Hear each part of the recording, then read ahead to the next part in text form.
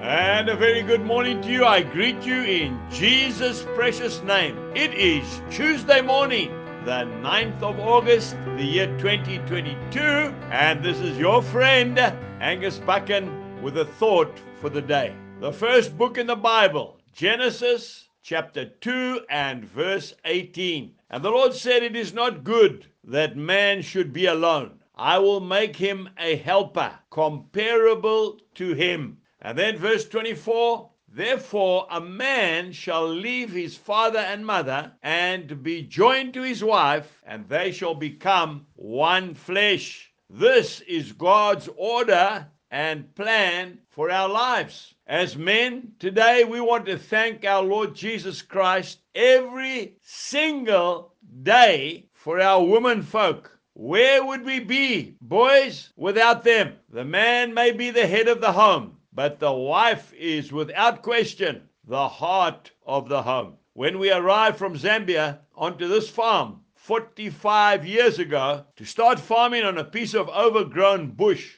I built a shed, and Jill, my wife, made it into a lovely, warm, cozy, comfortable home. In the year 2003, while we were having a rest at the Mfolozi Game Reserve in northern KZN, the Lord Jesus spoke to me very clearly in my heart to mentor young men. It has become one of the greatest privileges in my life. The birth of the Mighty Men Conference, and I can call it a phenomenon, which has now become a global movement. Unfortunately, we have picked up a lot of criticism from some women's liberation groups asking, why is it for men only? What they fail to understand is that it is designed to teach men to love their wives. Ephesians chapter 5 and verse 25. It teaches young men to protect their wives, to provide for their wives. That simple act of love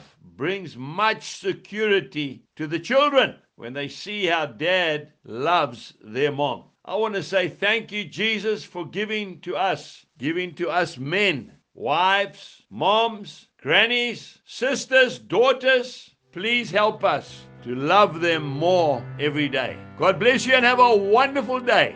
Goodbye.